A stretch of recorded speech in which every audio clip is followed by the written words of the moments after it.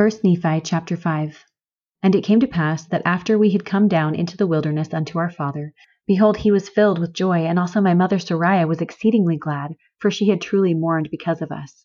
For she had supposed that we had perished in the wilderness, and she also had complained against my father, telling him that he was a visionary man, saying, Behold, thou hast led us forth from the land of our inheritance, and my sons are no more, and we perish in the wilderness. And after this manner of language had my mother complained against my father. And it came to pass that my father spake unto her, saying, I know that I am a visionary man. For if I had not seen the things of God in a vision, I should not have known the goodness of God, but had tarried in Jerusalem, and had perished with my brethren. But behold, I have obtained a land of promise, in the which things I do rejoice. Yea, and I know that the Lord will deliver my sons out of the hands of Laban, and bring them down again unto us in the wilderness. And after this manner of language did my father Lehi comfort my mother Sariah concerning us, while we journeyed in the wilderness up to the land of Jerusalem to obtain the record of the Jews. And when we had returned to the tent of my father, behold, their joy was full, and my mother was comforted. And she spake, saying, Now I know of a surety that the Lord hath commanded my husband to flee into the wilderness. Yea, and I also know of a surety that the Lord hath protected my sons, and delivered them out of the hands of Laban, and given them power whereby they could accomplish the thing which the Lord hath commanded them. And after this manner of language did she speak.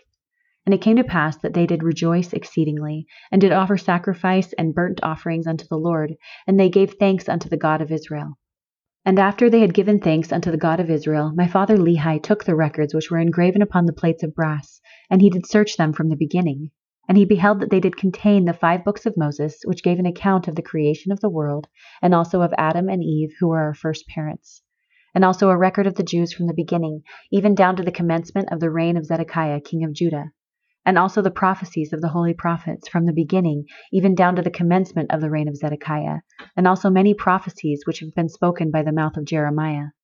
And it came to pass that my father Lehi also found upon the plates of brass a genealogy of his fathers, wherefore he knew that he was a descendant of Joseph, yea, even that Joseph who was the son of Jacob, who was sold into Egypt, and who was preserved by the hand of the Lord, that he might preserve his father Jacob and all his household from perishing with famine. And they were also led out of captivity and out of the land of Egypt by that same God who had preserved them. And thus my father Lehi did discover the genealogy of his fathers, and Laban was also a descendant of Joseph, wherefore he and his fathers had kept the records.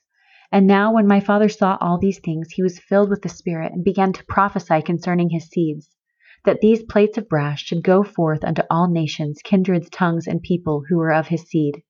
Wherefore he said that these plates of brass should never perish, neither should they be dimmed any more by time. And he prophesied many things concerning his seed. And it came to pass that thus far I and my father had kept the commandments wherewith the Lord had commanded us.